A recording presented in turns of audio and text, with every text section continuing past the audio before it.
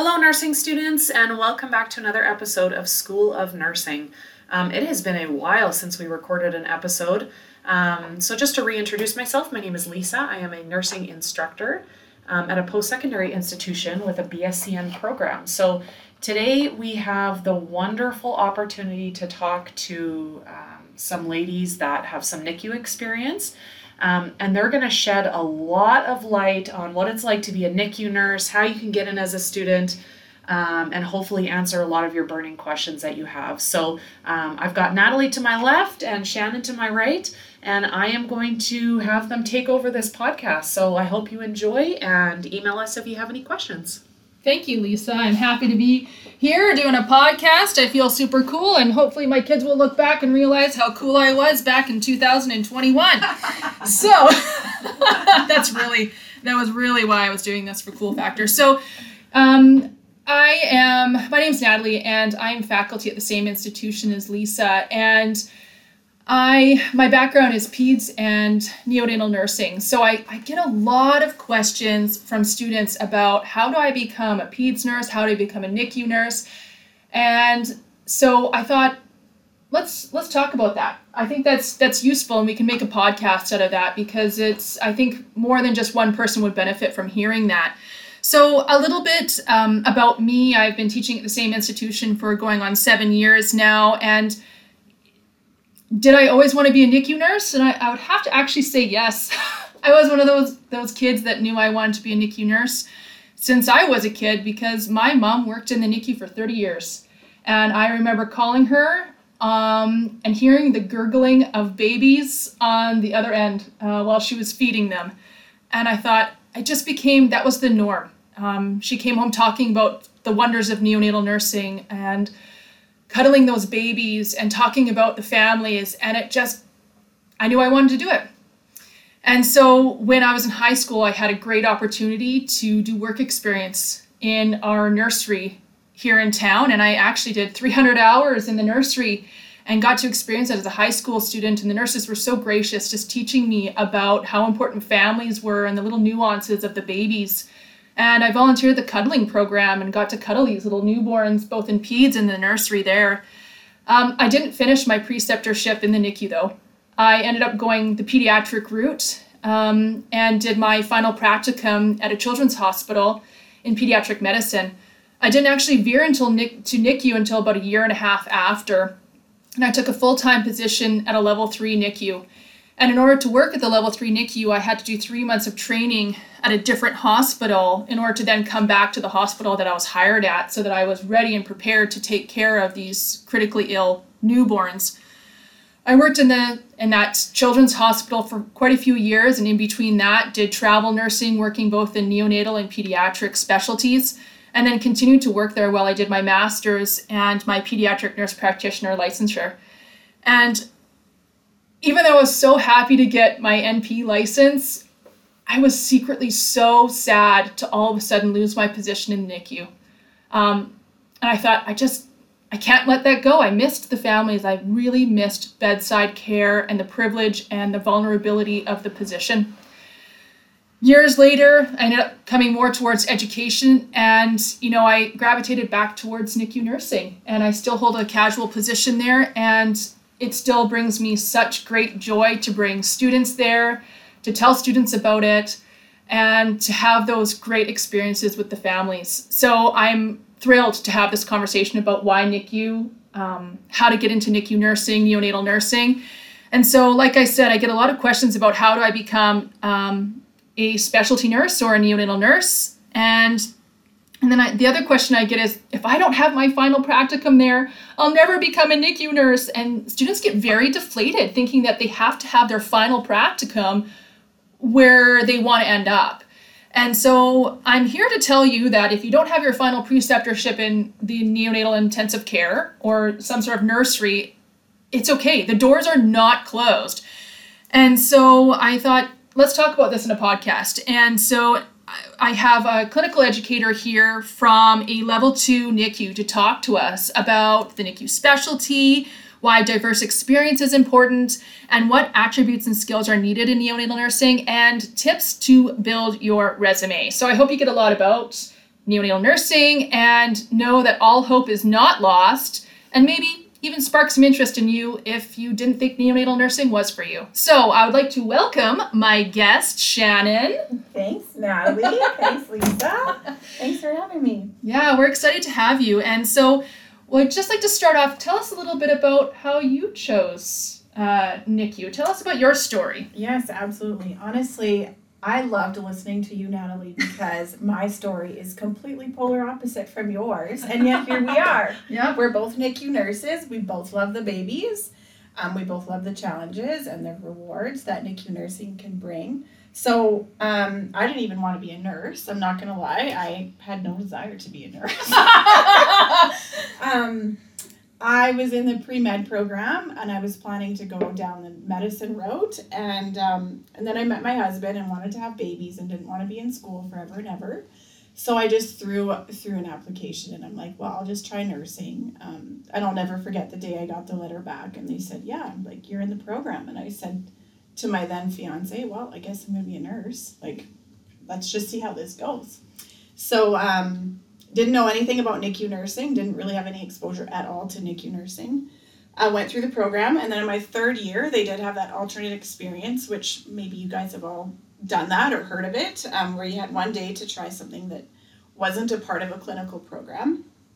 And I had one day in a level 2 NICU and immediately fell in love with it. I thought, this is my jam. I love this.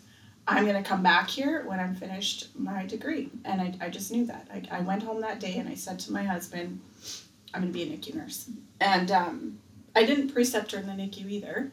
I ended up doing occupational health, which is, sorry guys, so boring. Except for during a pandemic. What are you talking about? For me, you know what?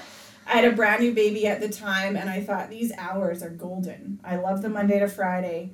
Let's just get through the degree, finish the program, and then I'm going to go back to NICU when I'm done.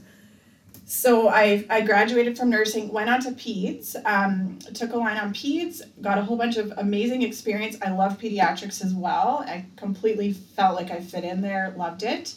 And then my husband did some locum work. He's a pharmacist. So we moved up to the very high Arctic North Canada.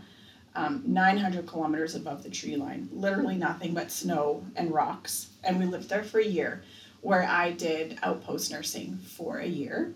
I got one day of orientation to day shift. Oh my goodness. One day to night shift. And then I was in charge. That is my worst nightmare. Amazing! So that honestly, that year was the most terrifying year. But it also offered me some of the best experience I could ever hope for, ever. I'm not going to say that I recommend that that level of... For the faint at heart. No. But honestly, I don't regret it at all. It was incredible. I loved it. I hated and loved it so much. So I finished that, came back, and thought, okay, now I'm going to do NICU nursing. I feel like I want to do this. So I had a lot more on my resume than I did when I had graduated. I had pediatric experience. I had acute care experience, very remote acute care experience. So I ended up working casually in the NICU to begin, and I loved it. I loved it just as much then as I loved it on that one day that I'd had in third year. So that is how I became a NICU nurse. My experience was so different from yours, but I feel like we connect well with our love over neonatal nursing, however we got here. Yeah. So, and I think that's important for nurses, nursing students to know is that nobody, really, I can't think of anybody on our faculty that had a linear story. Everybody has worked so many different places, and that is, and I say this to students all the time, that's the joy of nursing, right? You don't have to be a kind of anything nurse, right? Absolutely. We can change, we move, the profession adapts with our life, and that's a great example of that. So you don't have to start off at a subspecialty, and some people do. Some people start off in a specialty and that's them the rest of their lives, but there's just so much flexibility and not to have fear in not knowing where you want to be or trying different things. So I'm curious, you talked about that you loved the NICU and there was something there that just sparked your interest. Can you tell me, what was it that made you feel, this is it? This is where I want to be? I feel like one thing that probably piqued my interest was I knew nothing about it.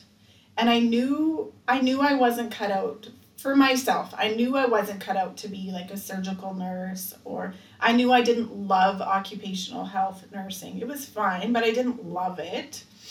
I had never been in a NICU before. I knew nothing about the world of sick babies. I had lots of baby experience growing up. Like I was around babies a lot, but I didn't even know what they looked like when they were sick or what hospitals did for babies who were sick.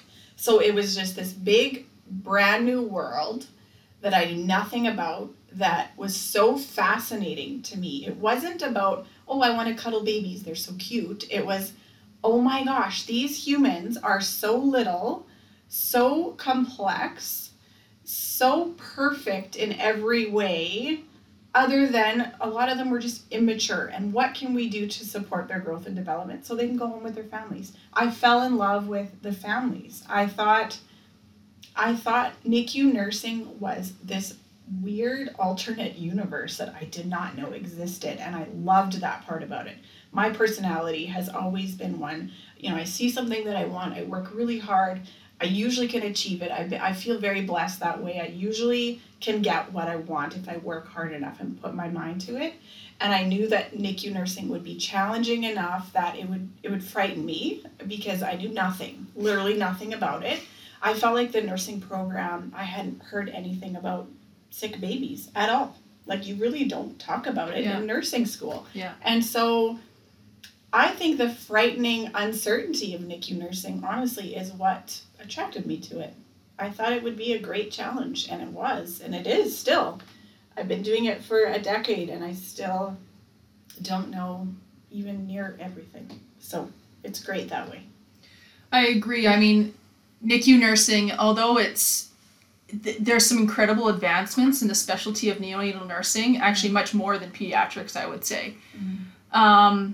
It is constantly evolving. And if you look back, 30 years ago and how many babies died, with surfactant and the lack of surfactant or different kind of technologies. And now looking at how much technology we have in different treatment modalities, we're constantly learning, right?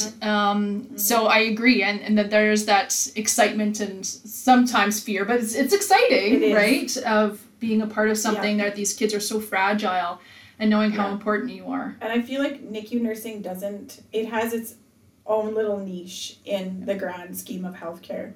So meetings that I go to as an educator now, we talk about the adult population, we talk about the pediatric population, and then they're like, oh, wait, 1 second, there's also the babies. What do we do about the babies, right? Like neonates don't fit in with peds, and they don't fit in with adult nursing or medicine. So it's like this beautiful little pocket of nursing that nobody knows anything about. And my hope is that we can spark some interest in neonatal nursing and really inspire new nurses to want to be in the NICU, because it is an amazing place to live. Yeah. Yeah. And I agree with you that it feels like this alternate universe. Whenever I take students onto the, our local NICU here, they gasp a little bit going, what the hell is this place, right? They see these ears light up and all these weird things happening. All the monitors and the dinging and the little houses that everybody's living in. I know, right? Everything's so super tiny, and we're like, yeah, that's normal. What are you talking about, right? We get scared when we see a 20 mil syringe, right?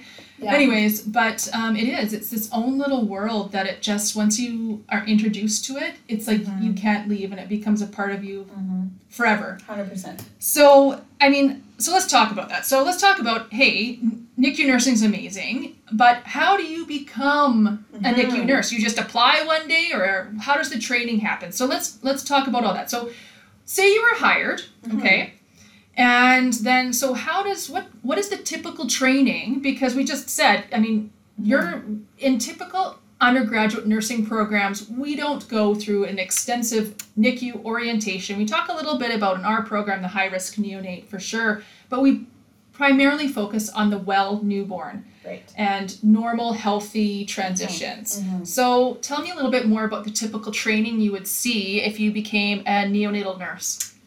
This is a good question. I think if you come, if you're hired into a NICU, we are happy if you have a little bit of an understanding of what a well newborn looks like and what a well newborn behaves like.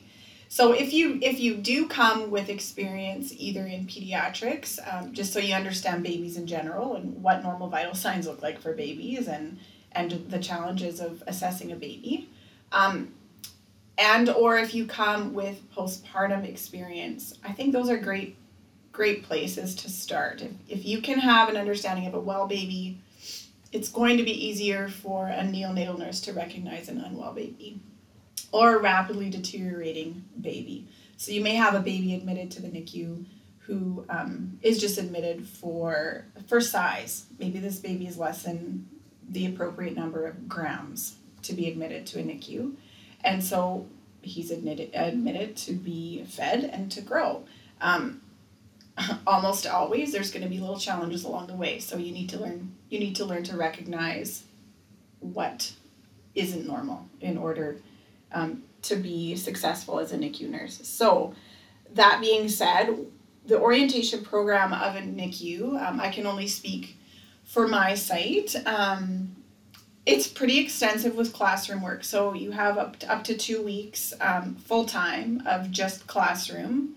Those are full 8-hour days where we talk about neonatal assessments, feeding, respiratory supports, you name it, head to toe. All the challenges of neonatal nursing and what an unwell baby may need for supports. That is followed by, for our site again, which it's probably different depending on where you're hired, but you have 96 hours of buddy shifts as well. So following your classroom, you're buddied with another nurse for 4 12-hour day shifts and 4 12-hour night shifts. Maybe that's not 96 hours. Maybe that's 92 I didn't do hours. the math either. Whatever that works out to be. Don't quote me on that. Our hope is that when you start your buddy shifts, you have a strong background of the documentation, what an assessment looks like, the supporting interventions. So IVs, central lines, x-rays, blood work, CPAP, high flow, low flow, all the things that you would maybe see on adult unit as well. But the parameters for NICU nursing are so different than an adult unit. So CPAP on a baby looks absolutely nothing like CPAP on an adult. In fact, I would have not the foggiest idea what normal is for adult, for any of those settings, right? So we teach you all of those things for babies, what that looks like in a NICU. So funny enough, you learn about vital signs in nursing school, you learn about how to take a blood pressure, you learn about the basics of how to assess a patient. When we orientate you to a NICU, the expectation is you kind of have to forget all the normal numbers that you've memorized for adults and start from scratch, because your blood pressure cuff is, an inch, 2 inches tall and 3 inches long. It's literally the size of a stick of gum, right? And so knowing where to place that on a baby, it's very different than placing that on an adult. Knowing the baby can't be eating or being held by its mom or crying or moving or doing any of the things. So right back down to the very basics of how to do vital signs, you're almost starting over with a baby. It's completely different. So we take you right back to that level of assessment and teach you what to look for. We do expect that you're coming to the table knowing what a well baby looks like. I can't teach you everything about wow babies. There's not enough hours to do that. So the expectation, if you're coming as a NICU nurse, the expectation is that you know what a wow baby looks like. You know what is normal for a baby. Mm-hmm. So that I can teach you what isn't normal and how to recognize what isn't normal. So that's kind of super long-winded, but that's basically what your orientation will look like.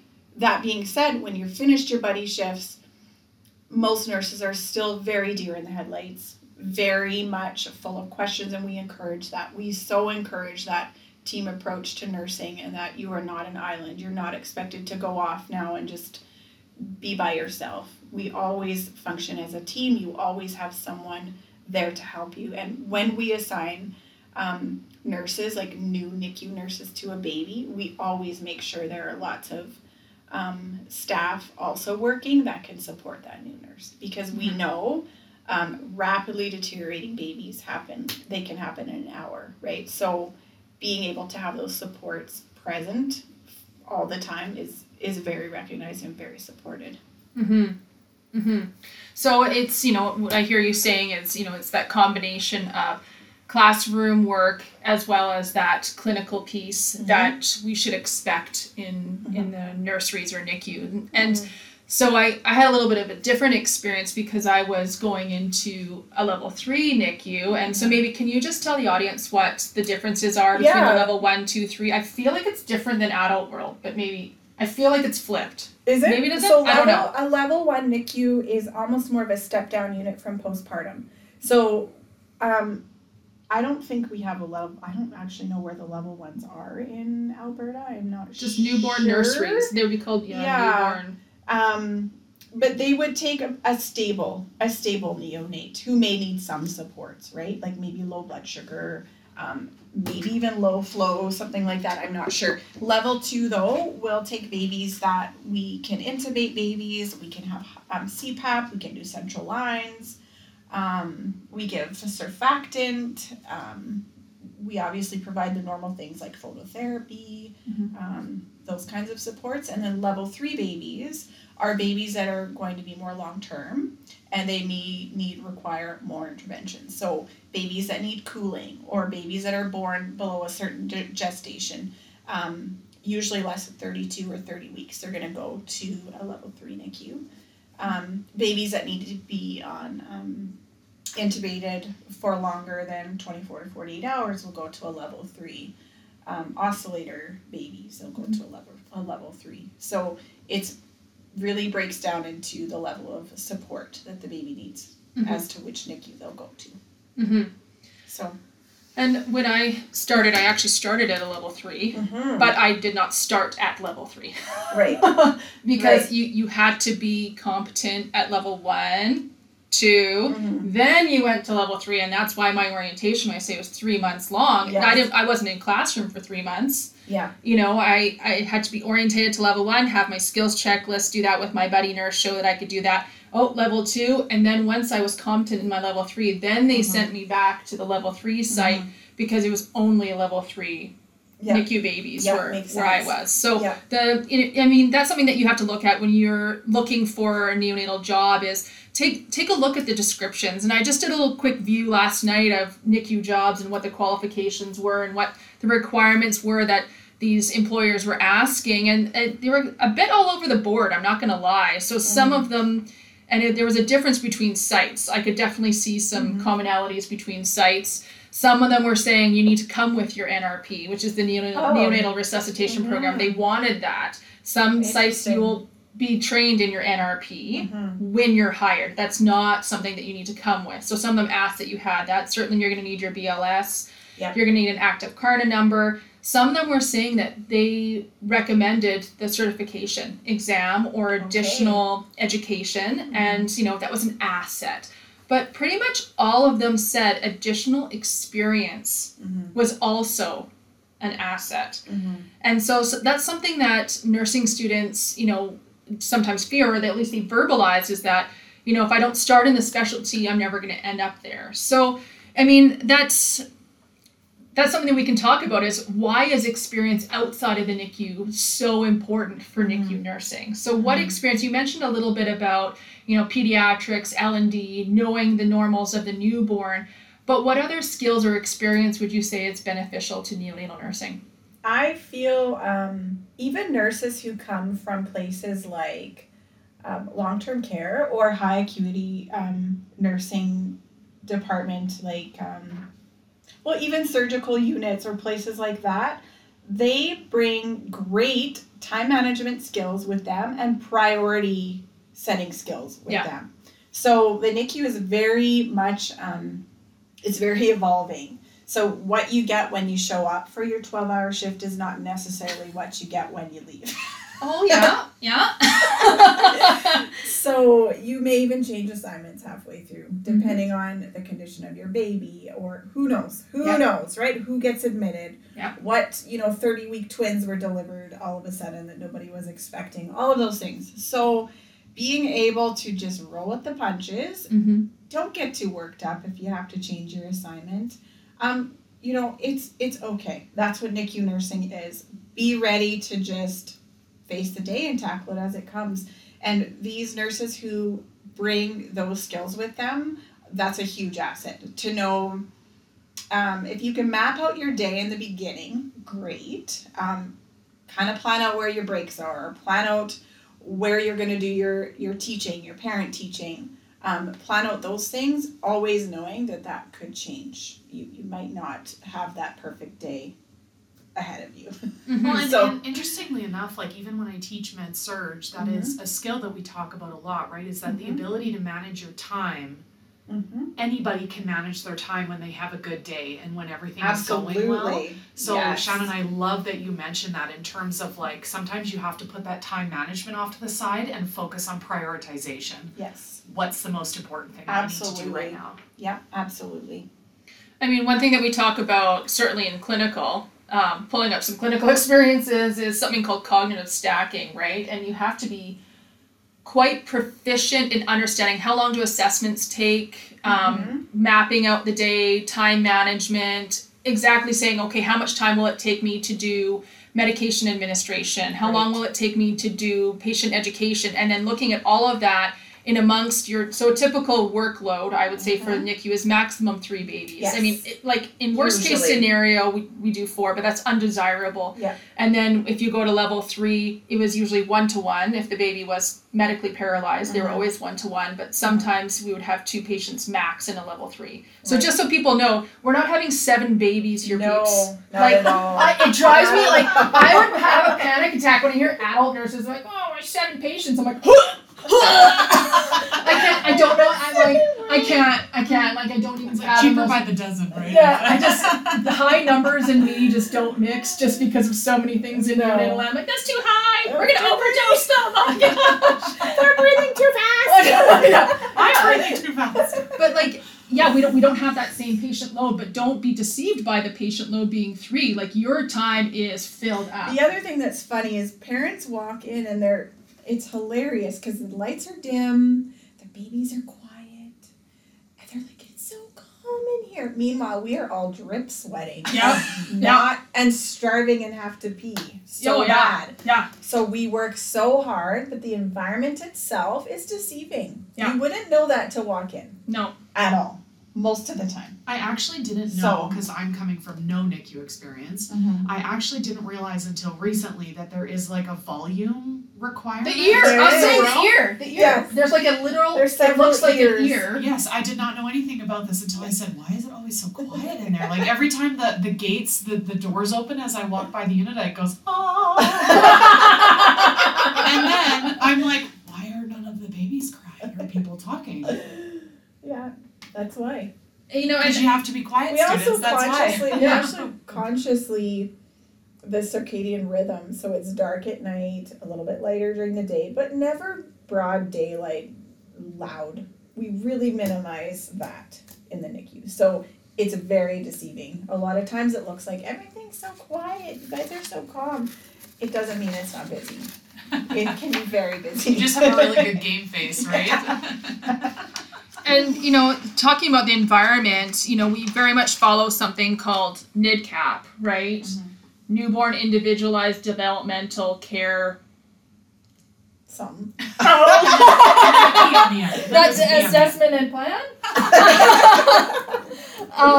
But essentially, it's creating individualized care to support the development of these little babies. So we're joking about the sound and the volume and the lights and how everything comes, and it's so we need to do that. Mm-hmm. We need to do that to support these little ones that are really supposed to still be growing in a dark little place and having no noise and no light. And because that's really the end goal, is that they continue to develop to the point where they can then flourish outside of the NICU without needing all these supports. That's right. So we very much have to support that environment of lack of stimuli and that there's a lot of parent teaching that goes in with that too, because a lot of parents don't actually know that. And how would they? We don't expect them to know that. It's not intrinsically, you don't intrinsically know that you have to be quiet around all of these preemies. No. I think you can just visit and, even their isolette doors, you slam them closed or knock the bedside table around really loudly. All of those things are very no-no. Yeah. It's very encouraged that all soffs are sound. They say, literature even supports that the sound of a suction machine left on next to a baby's isolette can be very detrimental to their growth and development. So sounds that we don't even process, our ears aren't even hearing them, those sounds need to be completely minimized. And I've absolutely told parents or the team as they're doing rounds, shh, you guys are being too loud. Let's all regroup here. Let's focus. Let's recognize how loud this place is at this moment in time and reset here. And honestly, everyone is very receptive to that because it's shared knowledge that is super important to the growth and development of these babies. So, yeah. And just thinking about extra skills that you bring to the table by going elsewhere and having this outside of experiences. We talk about education all the time and families. And I have to say, in all the places that I've worked, the NICU really has had the most, I would say, complex families, but the most vulnerable families I've ever met in my life. They've got this wonderful experience. Birth is wonderful, but it's not always a wonderful experience or a wonderful thing for families. And coming with the skills of how to talk to families and understanding what family nursing is, I think is imperative if you want to be a NICU nurse. And having the skills of communication, conflict resolution, difficult conversations, and being able to advocate for your neonates, as well as being a leader in a multidisciplinary team, because we do advocate for our NICU babies, and we have to talk to not only obviously the families, we include the families, but we have to talk to everybody who's a part of the team, and you have to have that confidence coming into the NICU. So just talking a little bit more about, who are we saying we're working with here? Because neonatal nursing is not just an individual, we do primary nurse, but it's never just you alone on assignment. And you said that's not the expectation, that's not ever what we want you to do. So who is a part of the team in the NICU? Sure. We are actually a bigger team than maybe most people would even recognize, but we have obviously bedside nurses. There's always an AHN, so an assistant head nurse on the floor. We have social workers who are huge support for us because pretty much I would say 0% of families plan for NICU admission. That's not what they plan for when they decide to expand their family and have a baby. NICU is really never part of that. So if you have a baby that presents with unexpected challenges, a lot of these families really need the support of a social worker, a family support worker, to help them navigate that. Especially some of these babies who are born with things like trisomy 21 or those different challenges that maybe were undiagnosed pre-birth or were diagnosed, honestly, before. Those families are always supported by our social worker. There's a lot of things that she does for us, even in terms of paperwork and financial support for children with disabilities, all of those types of things. So she's a huge benefit for our team. We also, a lot of NICU teams include neonatal nurse practitioners. They're amazing. They're kind of that one consistent part of the team. Nurses kind of come and go, pediatricians, depending on the model of staffing at this site, but pediatricians can come and go. Our NNPs are a constant. The families have said have been hugely supportive for them to just have that one person that's always the same week in and week out. Obviously pediatricians, neonatologists, x-ray technicians, radiology, all of those support people. We collaborate with them on a daily basis. Who can't I forget? We have RNs, LPNs. RTs, absolutely. Pharmacists, and we do have RTs and pharmacists designated specifically to our mat-child profile, so they know babies inside and out. They're amazing. Registered dietitians? Absolutely, dietitians. Super awesome. Yep. Honestly, the list just keeps getting longer the more I talk about it. Yeah, There's a lot of people we collaborate with all the time. Absolutely. And at the Children's Hospital I was in the city, we also worked a lot with, and we do work with OTs here, occupational therapists, and I didn't know this until I really went to NICU, was I think occupational therapy, I'm like, well, they're not writing. Yeah. They're not typing. Why would we get the OT in here? But it's feeding. They're there for feeding. And I'm like, oh, okay, sure, let's consult them. Isn't that funny? They're not holding their soother yet. What are we talking about? Yeah. Right? And then physiotherapy too. And that can happen for kids that have contractures or, maybe they are, medically paralyzed or what have you. But we don't use a lot of physiotherapy in our clinical side. But we have in the past. We have, but it's probably not one of the more common ones. But yes, it is amazing to know as a NICU nurse that I have a person for that. Yeah. I can call a guy. I got a guy I'm going to call to help me out with this. We don't work as an island at all. No, and I would say the other thing that I guess one of the loves that we've mentioned them over and over again, but the other critical member of the team is the family. Absolutely. And so you are not actually allowed. It's an impossibility to work in a NICU without nursing the family. It is not, you are not nursing a baby, and that is also the major difference I find with NICU nursing, peds nursing, and adult nursing, and maybe I'm wrong. The adult nursing, of course we nurse the family. No, our family-centered care model is very specific that patient would not flourish without the family. And their success lies on the family. Absolutely it does. And we encourage these moms and dads, please come 24/7 if you can. Yeah. Obviously, I always have given permission to my moms. I've said, you can go home and sleep. You can go and nap. You need to take care of yourself too.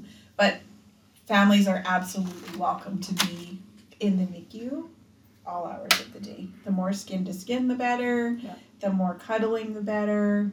The more that mom can breastfeed, the better. All of those things. Yeah. The family is imperative.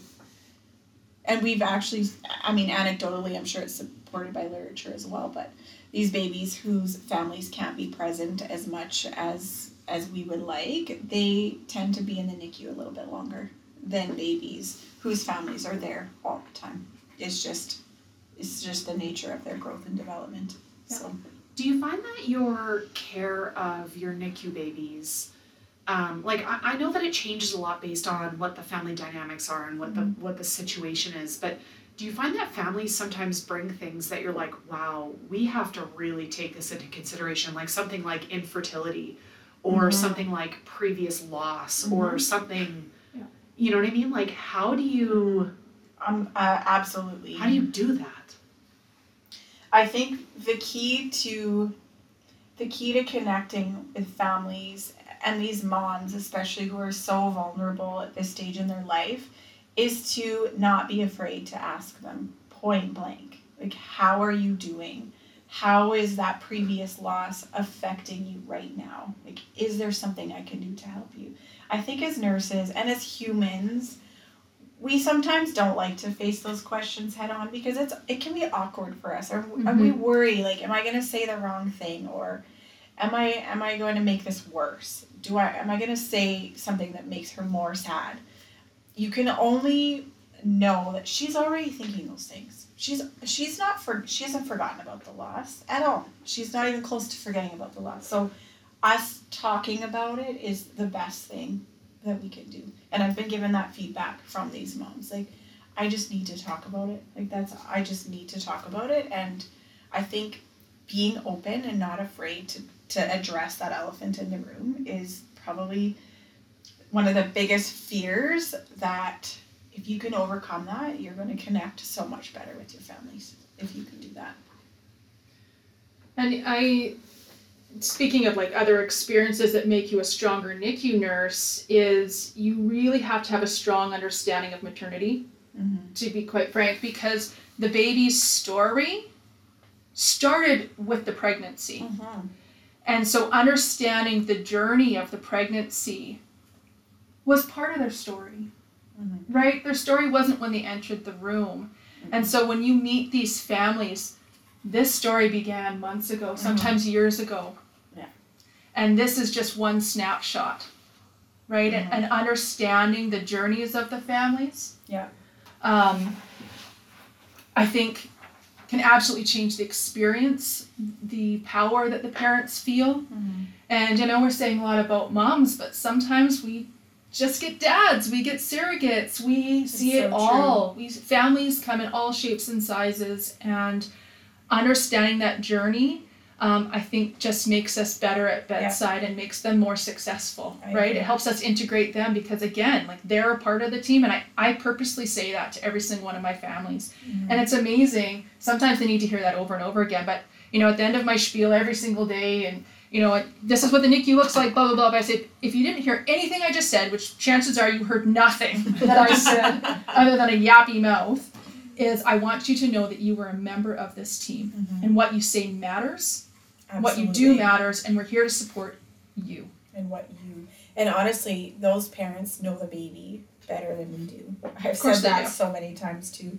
You are here every single day and night. I'm only here for 2 to 3 days in a row. And then I might not see you until next week for 2 or 3 days in a row. And so if you think something is off with your baby, please tell me. Because I will 100% trust what you're telling me, right? And you're so right, Lisa, about the what experiences they had very recently. I had a mom, I was checking in on her. She wasn't assigned to me, but I'm educated. I go around the unit, talk to people, connect with the family, see what I can do to support the team and the families. And she was snuggling her baby, and she's like, I just want to go home. All I want to do is to go home. And I pulled up a chair and I said, well, let's talk about what's happening. And I found out that she was this baby's adoptive mother, and that they'd been on a list for 3 or 4 years to get this baby. And she just started bawling her head off. She's just overwhelmed with gratitude that she was finally holding her baby. And she's just madly infatuated and in love with her baby. And I let her talk for probably 30 minutes about her story.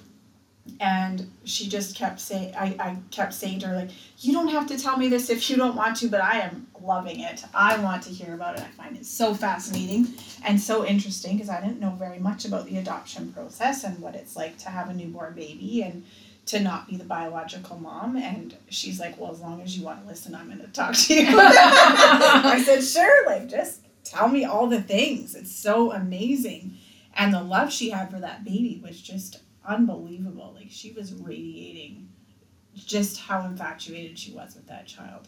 And so I knew the baby wasn't super well. He had some challenges, and she was struggling with that. And we were able to just talk about it and connect, and it was amazing. It was amazing. I don't think, like you said, Natalie, I don't think nursing the family is replicated any other unit the way it is in the NICU. I just don't think it is, because our patient is almost more the family than the baby itself.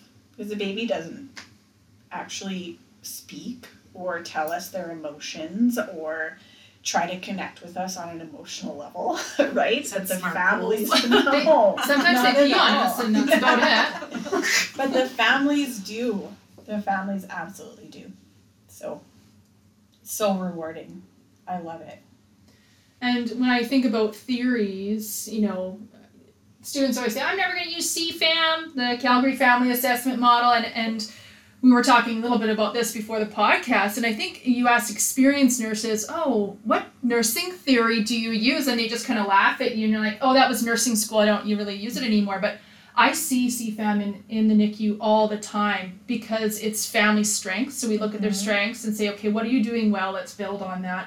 But we look at the family as a unit and recognize that if there's a change to one member of the family, the family unit changes. Absolutely. Right? Yeah. So what happens to that baby affects mom, dad, the other mom, whoever is in the family. Even the siblings at home. Absolutely. Right? A lot of times we forget that those siblings at home, especially with the pandemic, they can't come in and meet their new baby sister or new baby brother. Yeah. And so the moms actually struggle with that too. Yeah. They're like, big I time. feel like I'm so torn between my kids at home and my baby in the NICU, and which one needs me more and which one deserves more of my time, all of those things. So we help them kind of navigate that. And like I said earlier, we give them permission. I feel like sometimes they're asking for permission to leave.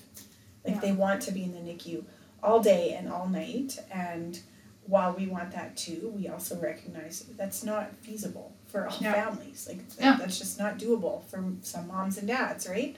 So, and talking about theories too and models, my favorite model in nursing school is the McGill model, and I think it applies very well to the NICU. I only remember like bits and pieces of it, but I think honestly you're going to take the principles of these models forward with you into your career, and even when you don't think you're using them, you'll look back at your textbook, or I guess it's not textbooks anymore, it's probably a website.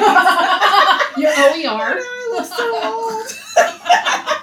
You're going to look back and say, oh my gosh, I totally do that. I do that. I follow that model. Yeah. Totally, right? So it's not useless information. As a student, I kind of thought it was. It's like, oh, this is so dumb. Like, I'm not ever going to care about this. As soon as I graduate, it's going out of my brain. I'm done. Nope. Still there. Just sneaks up on you. Still there. Yeah. Yeah.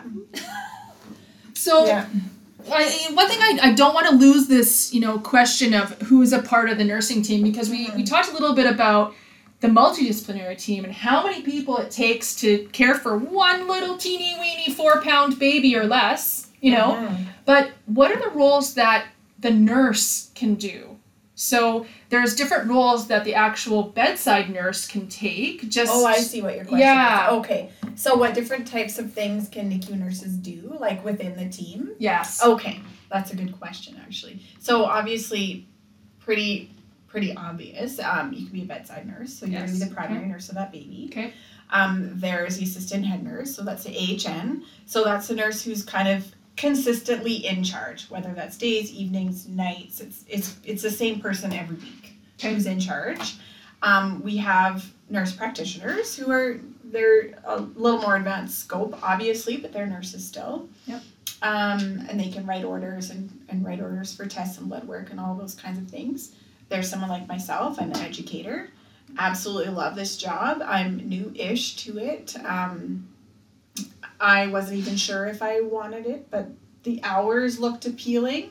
And so I decided I'm going to give it a shot. And you guys, I love it. Don't be offended. I love it. It's all good. I can tell, girlfriend. She's smiling from ear to ear. Mm-hmm. It's great. It's amazing to watch baby nurses spread their wings and succeed. Yeah. And they're so proud of themselves. And I'm so proud of them. I feel like their mom.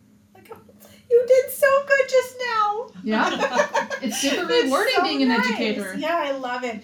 And I also really enjoy the challenge of finding strategies, because not everyone learns the same way, especially adult learners, right? Not everyone learns the same way. So trying to meet people where they're going to best absorb that knowledge and be able to replicate it and actually understand it. So I think that's super rewarding. So there's that.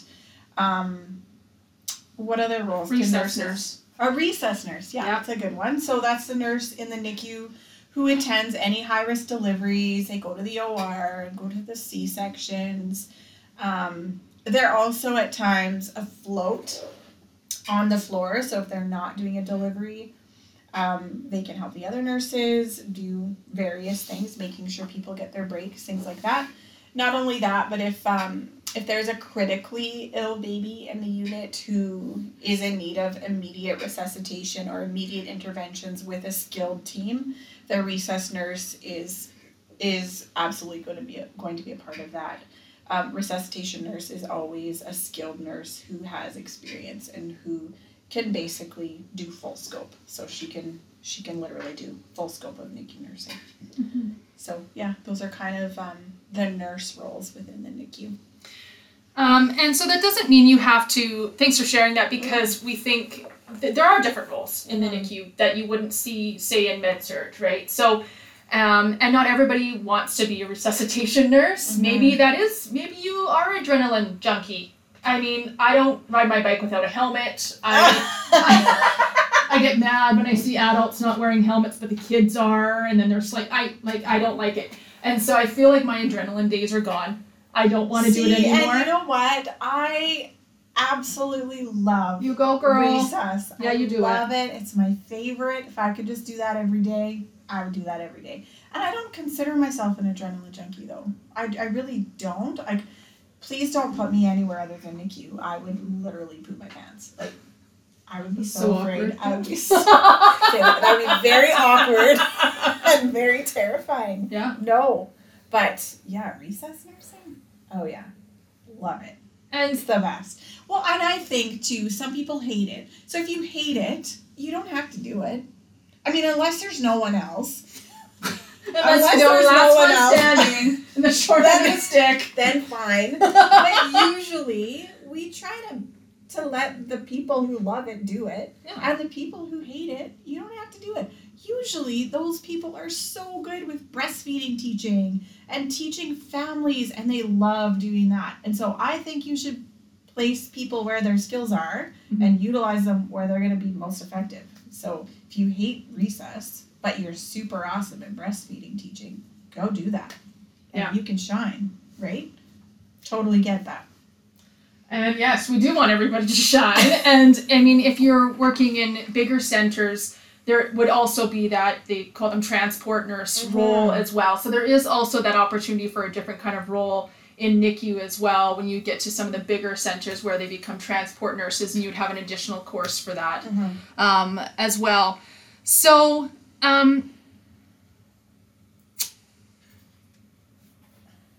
what would you say, I mean, we talked a little bit about the great things in the NICU. And those things that perhaps have changed us as people.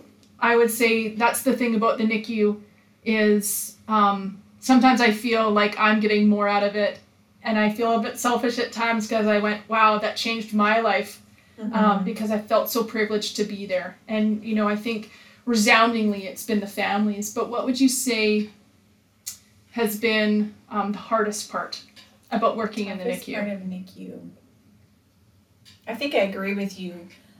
NICU nursing is, maybe people wouldn't assume this right off the get-go, but NICU nursing is almost always really good. I mean, yes, they're sick babies, but almost always they get better and go home with their families. Babies are amazing. They're resilient. When they get better so quick. All of a sudden they're leaving.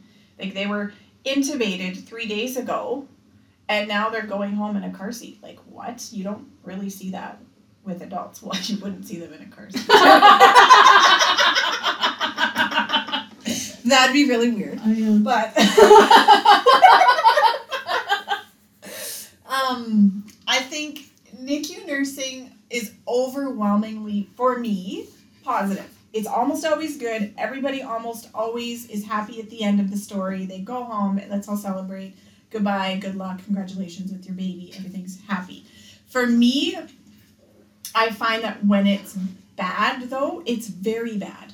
It's kind of two extremes. It's 97% amazing, 3% very, very horrible. And so that 3% is such a small part of my career. I'm talking more poor outcomes, or babies that do pass away, or families that don't cope well at all and break down or really suffer emotionally or psychologically with the NICU admission, or domestic issues that we see among families. Those kinds of things make a very small part of NICU nursing, but for me, it's just when those things happen, they impact me so much, right? Like it's so impactful when something bad happens. It does take me some time to, I don't want to say get over it, because you don't get over it, but it takes me some time to process it. And I've gone home from shifts and hugged my kids and didn't want to let go of them, because I just can't process yet the loss that a family just had an hour before at my work, right? And I think the other tough part of NICU nursing is really the only people who truly get it are NICU nurses. I can't go home and talk to my husband. I can talk to my husband about it, but he's more there as a moral support and say, I'm really sad that you had a bad day. You should go to bed. I'll make you some tea. But he doesn't actually get it. Like, he doesn't. Our families, and it's not their fault. If they don't live in our world, they are just as ignorant of NICU nursing as I was before I'd ever been in a NICU. So yes, it's our life. We go there every day. We know it inside and out. It's what I live and breathe. Most of my waking hours is NICU nursing, but I feel like my family doesn't even know what I do. I can't take them to my job. It's not like take your kids to work day and show them what you do. Like, nobody actually knows what I do. And I do this 40 hours a week. Like, most of my waking hours, I'm there. Mm-hmm. And nobody knows it. Like, nobody knows what it looks like. I feel like a lot of our spouses or other careers, you can go into where they work and kind of get a sense of what they do every day, right? Mm-hmm. Or even other units of the hospital, most of us have seen what they look like. You know what an adult unit looks like, even from movies, right? Mm-hmm. But NICU nursing is just unknown. So to me, that's been a challenge. And I feel like it's a challenge that you really can't fix. It just is. It just is what it is. You can't really share NICU nursing with anyone but your NICU peeps. With your NICU peeps. I mean, my mom's that person for me. I come home and amazing. And the lingo. Yeah. We have so many acronyms. We could talk in acronyms, and I'm like, yeah, and then no one else would even know it. No. Like, we're talking in a different language. Absolutely. But I would agree. That was such a great way of saying that. The good times are good and the bad times are really bad. Mm-hmm. And just to be aware of that, I know people think, so I kind of had that disillusion, I suppose, walking into the NICU thinking that they're all going to be happy endings. I'm just going to save a life today, as per my fig scrub. No big deal, save a life, no big deal, whatever. But there's not always great cases, and I've really had to, I've grown as a person, and that's where I would say that experience, and it's not just like, don't just come at this as a subspecialty as a new grad, is my advice, because you have to be prepared for that. Mm-hmm. And everybody has their own journey. You can come in as a mature student, maybe you're completely ready for that, but it's not just a skills thing, mm-hmm. and we're talking, not just skills of talking to a family, leadership, conflict resolution, skills of the actual NICU assessment. I'm talking that you have to have those mechanisms in place to mitigate moral distress, mm-hmm. particularly, and know how to decompress, mm-hmm. And kind of have some sort of balance in your and it sounds kind of sad that you would need to practice that. Like, it's sad that you would have enough opportunities to practice that in your life, to be honest. Like, who wants to practice that? But I think, as awful as it is, you get better at it. Yeah. You get better at processing. We're so bad, I think, all nurses, what could I have done differently? Or mm-hmm. maybe I missed something, or maybe I could have done this or that. One thing that's very rewarding about NICU nursing is even when the outcome is poor, we absolutely know we did everything. Mm-hmm. I can look back at those cases that I've had and say, like, we know we did every single possible thing we could have done. Like, there was nothing more that we could have done that would have changed the outcome. And so if there's a little bit of a silver lining, we know that. I mean, a baby who has some sort of incompatibility with life, or a cardiac issue or something like that wasn't diagnosed, you do what you can, and then if it has a poor outcome, you know that we've literally done what we could, right? So a silver lining, a little bit. Mm-hmm. But yeah. And I think for anybody going into any unit, another just a tip of advice is, if you are going to those high stressful areas, find a unit that works with you. Find an area that's going to support you, because not every unit's the same. Not every unit's supportive. I remember on certain units that I've worked on that it was unacceptable to shed a tear, and that you better go to the bathroom, you better have your cry, wipe your friggin' face, and come back. Wow. And that, oh my gosh. Oh no. Oh, that's getting edited. You're good. Keep going. We're good. Little technical malfunction team, but we're good. You wipe your friggin' face. And then the computer shuts down. Yeah. The end. You're talking too much. Goodbye. I've worked in places where it was unacceptable to feel emotion at bedside. It was unacceptable to talk about it outside of work. It was if you can't handle yourself with a situation that was in front of you, you shouldn't be a NICU nurse. Wow. Really? Yeah. And so that's something I think, as anybody this is for anybody in nursing, is find a unit that you feel supported, that you don't feel worse leaving.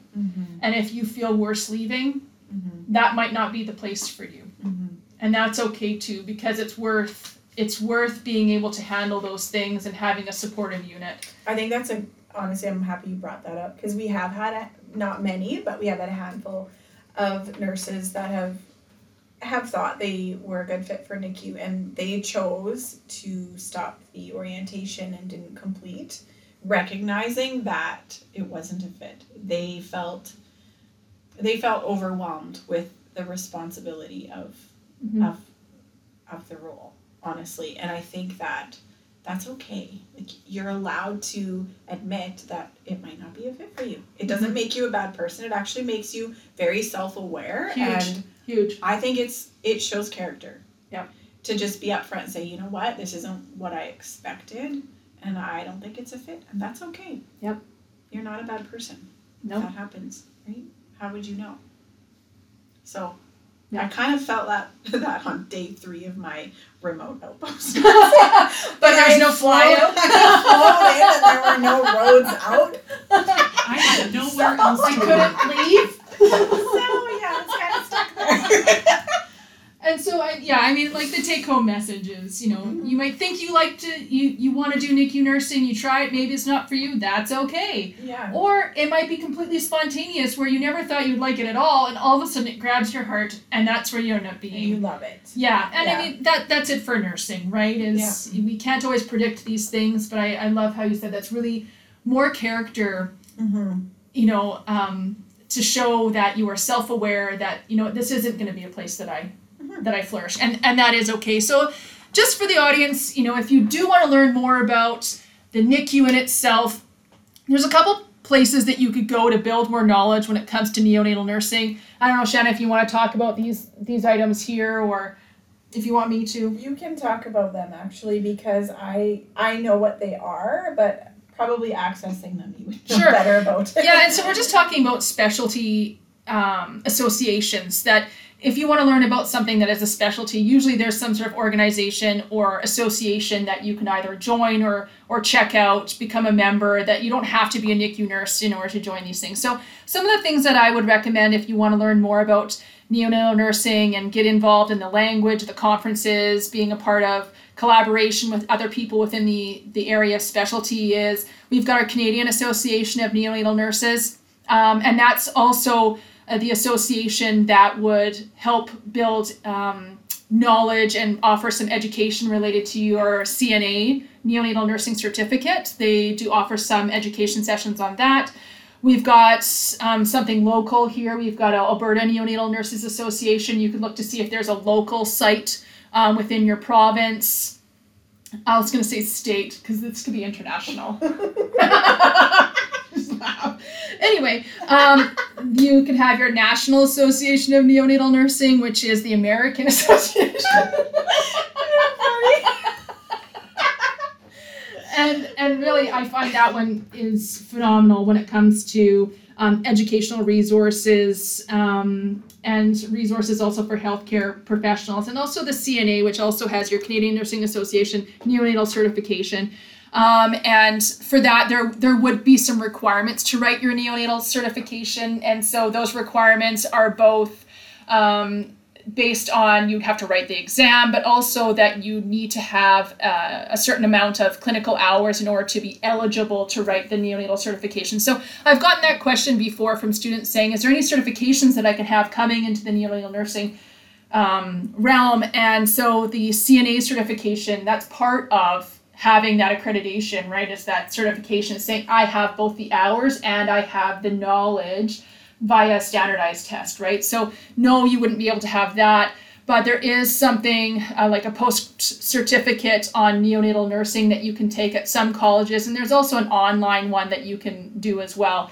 But would you recommend those things, or do you think that that's something? Yes, I find if you can immerse yourself in the culture of NICU nursing, it's just, there's so much outside of our little bubble or wherever you're hired or the team that you're working with personally. If you can glean information and knowledge from these, absolutely. I think they're hugely beneficial. And I think there's also different perks too that you can get from being members. Like, it actually looks good on your resume. So if you do want to apply to be a NICU nurse, if you have those on your resume, they show initiative, right? They show that you're interested in neonatal nursing more than just a paycheck or you just want a job, right? If you're immersed in that culture, I definitely think it's an asset. And I think also it also demonstrates that you're an evidence-based nurse, right? Is that these associations often have publications that you can, subscribe to, at least the table of contents, and then you can read I do that all the time. I'm like table of contents for so many different journals, and then I just choose which article I want to read. But then you get all of the notifications of what the current research is, right? So then at least I know the trends, I know what people are talking about, what the issues are, but that demonstrates that I am evidence-based, that I know what the current research is, and then you can go to conferences and such as well. So those are some things there that you can think about looking into if you want to know a little bit about neonatal nursing. So I think, how can NICU nursing further a nursing career in the future? And what skills maybe that are transferable to other things for those people that maybe do neonatal nursing? Are they stuck in NICU, or can they go anywhere afterward? I absolutely think there's so many skills that you can obtain being a NICU nurse that are translatable to other areas of nursing. Yeah, absolutely there are. The things that we talked about already, like time management, even recognition of a deteriorating patient. Yes, it may look different in a neonate versus an adult or a peds patient, but those critical thinking skills, time management, priority setting, absolutely those things would be beneficial. I think back to being up north, being a relatively new nurse. It was in the first 2 years of my nursing career that I did do that. If I was to go back now, oh my gosh, I would just crush that compared to compared to then. Yeah. And yes, I've just done neonatal nursing since then. And obviously it's not a NICU up there, up north, but I feel like the skills that I've been able to hone as a NICU nurse would be so applicable just to, in general, being a better nurse. Yeah. Yeah. I agree. And also just your communication, I think, is a huge one. Communication amongst a team, working within team, are also very, very transferable. Absolutely. I think you would have to relearn some of those standardized dosing. Well, I'm not going to lie, even vital signs. Yeah. Like what's normal for adults. I don't know. I have to think way back to actually remember what that is. I say that to my students all the time. I can look at an adult, I can kind of talk to an adult, but I just can't take care of an adult anymore. I feel like I would go downhill. Even lab work. They're going to die. The lab values, if I saw an adult, I'd be like, oh my gosh, this person is crashing and burning. Everybody would be bradycardic. I would be doing CPR on everybody with a pulse of 45 or 60. Holy shit, they would die. Yeah. So, but I hope that this was helpful for the listeners here to learn about a little bit about a snapshot of why we love neonatal nursing, how it's impacted us as humans, how important it is for us to look at the family when it comes to neonatal nursing, and maybe some things that they can do to build their resume if they want to come to the NICU. And also that it's okay that if you do not get your preceptorship in the NICU, that does not make you incompatible with the NICU. I also hope that for whatever reason, maybe some nurses who haven't even thought about NICU nursing would listen to this and maybe think about doing it. Yeah. NICU nursing is absolutely amazing. Like, I have thought to myself, if I wasn't a nurse, what would I have done instead? And I literally cannot think of anything. Even if I was still a nurse but wasn't a NICU nurse, what would I love outside of NICU nursing? I can't think of it. I love NICU nursing. I can't imagine doing anything else. So I want you to think back to where I started and knowing that I had zero desire to be a NICU nurse, even in nursing school, until I saw it. So if there's any way that maybe hearing this has sparked interest, please reach out to the NICU team where you live. I mean, see if you can talk to them, or reach out to your nursing instructor and say, hey, is there an opportunity for me to have a day on a NICU so that we can show you how amazing it is, because you won't know otherwise. Like, there's really no other opportunity. And once you're no longer a nurse, once you're no longer a nursing student, the great thing about being a student, maybe the instructors here won't really like this. Tell me what you think. You can try something without committing to it as a student. Yes, of course you can. Right? Yeah. So if you're applying for a job in the NICU, you have some level of commitment there. You know that there's a chance they're going to say yes and hire you. Do you actually want to do it? Do you want to orientate and then decide you hate it? Do you want to go into a NICU and maybe not like it? But as a student, if you have the opportunity to see the inside of a NICU and see what NICU nurses do without any sort of commitment at all, oh my gosh, that is golden. That's where I was, and that's where I fell in love with it. So please reach out. Like, please just think about NICU nursing as maybe it's something you might love, because you just never know. I think that's wonderful advice, Shannon, and I hope that inspires and gives ideas to our listeners of maybe how to start to love this wonderful world that we both love so much. So, Shannon, I'd like to say thank you so much for joining me on this very popular, widely downloaded podcast. Thank you for having me. It's an international podcast. Or internationally acclaimed podcast. And I would say thanks very much for listening, and I hope that you learned something today.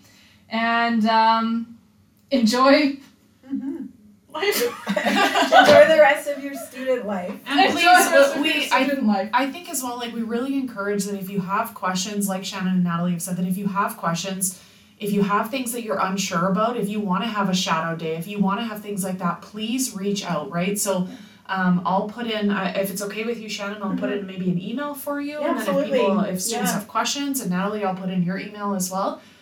So if anybody that's listening would like to reach out to our hosts today, that you're more than welcome to do that. So thanks for having me, you guys. Thank you for coming. Sounds I can't wait good. to show my kids. How cool we were.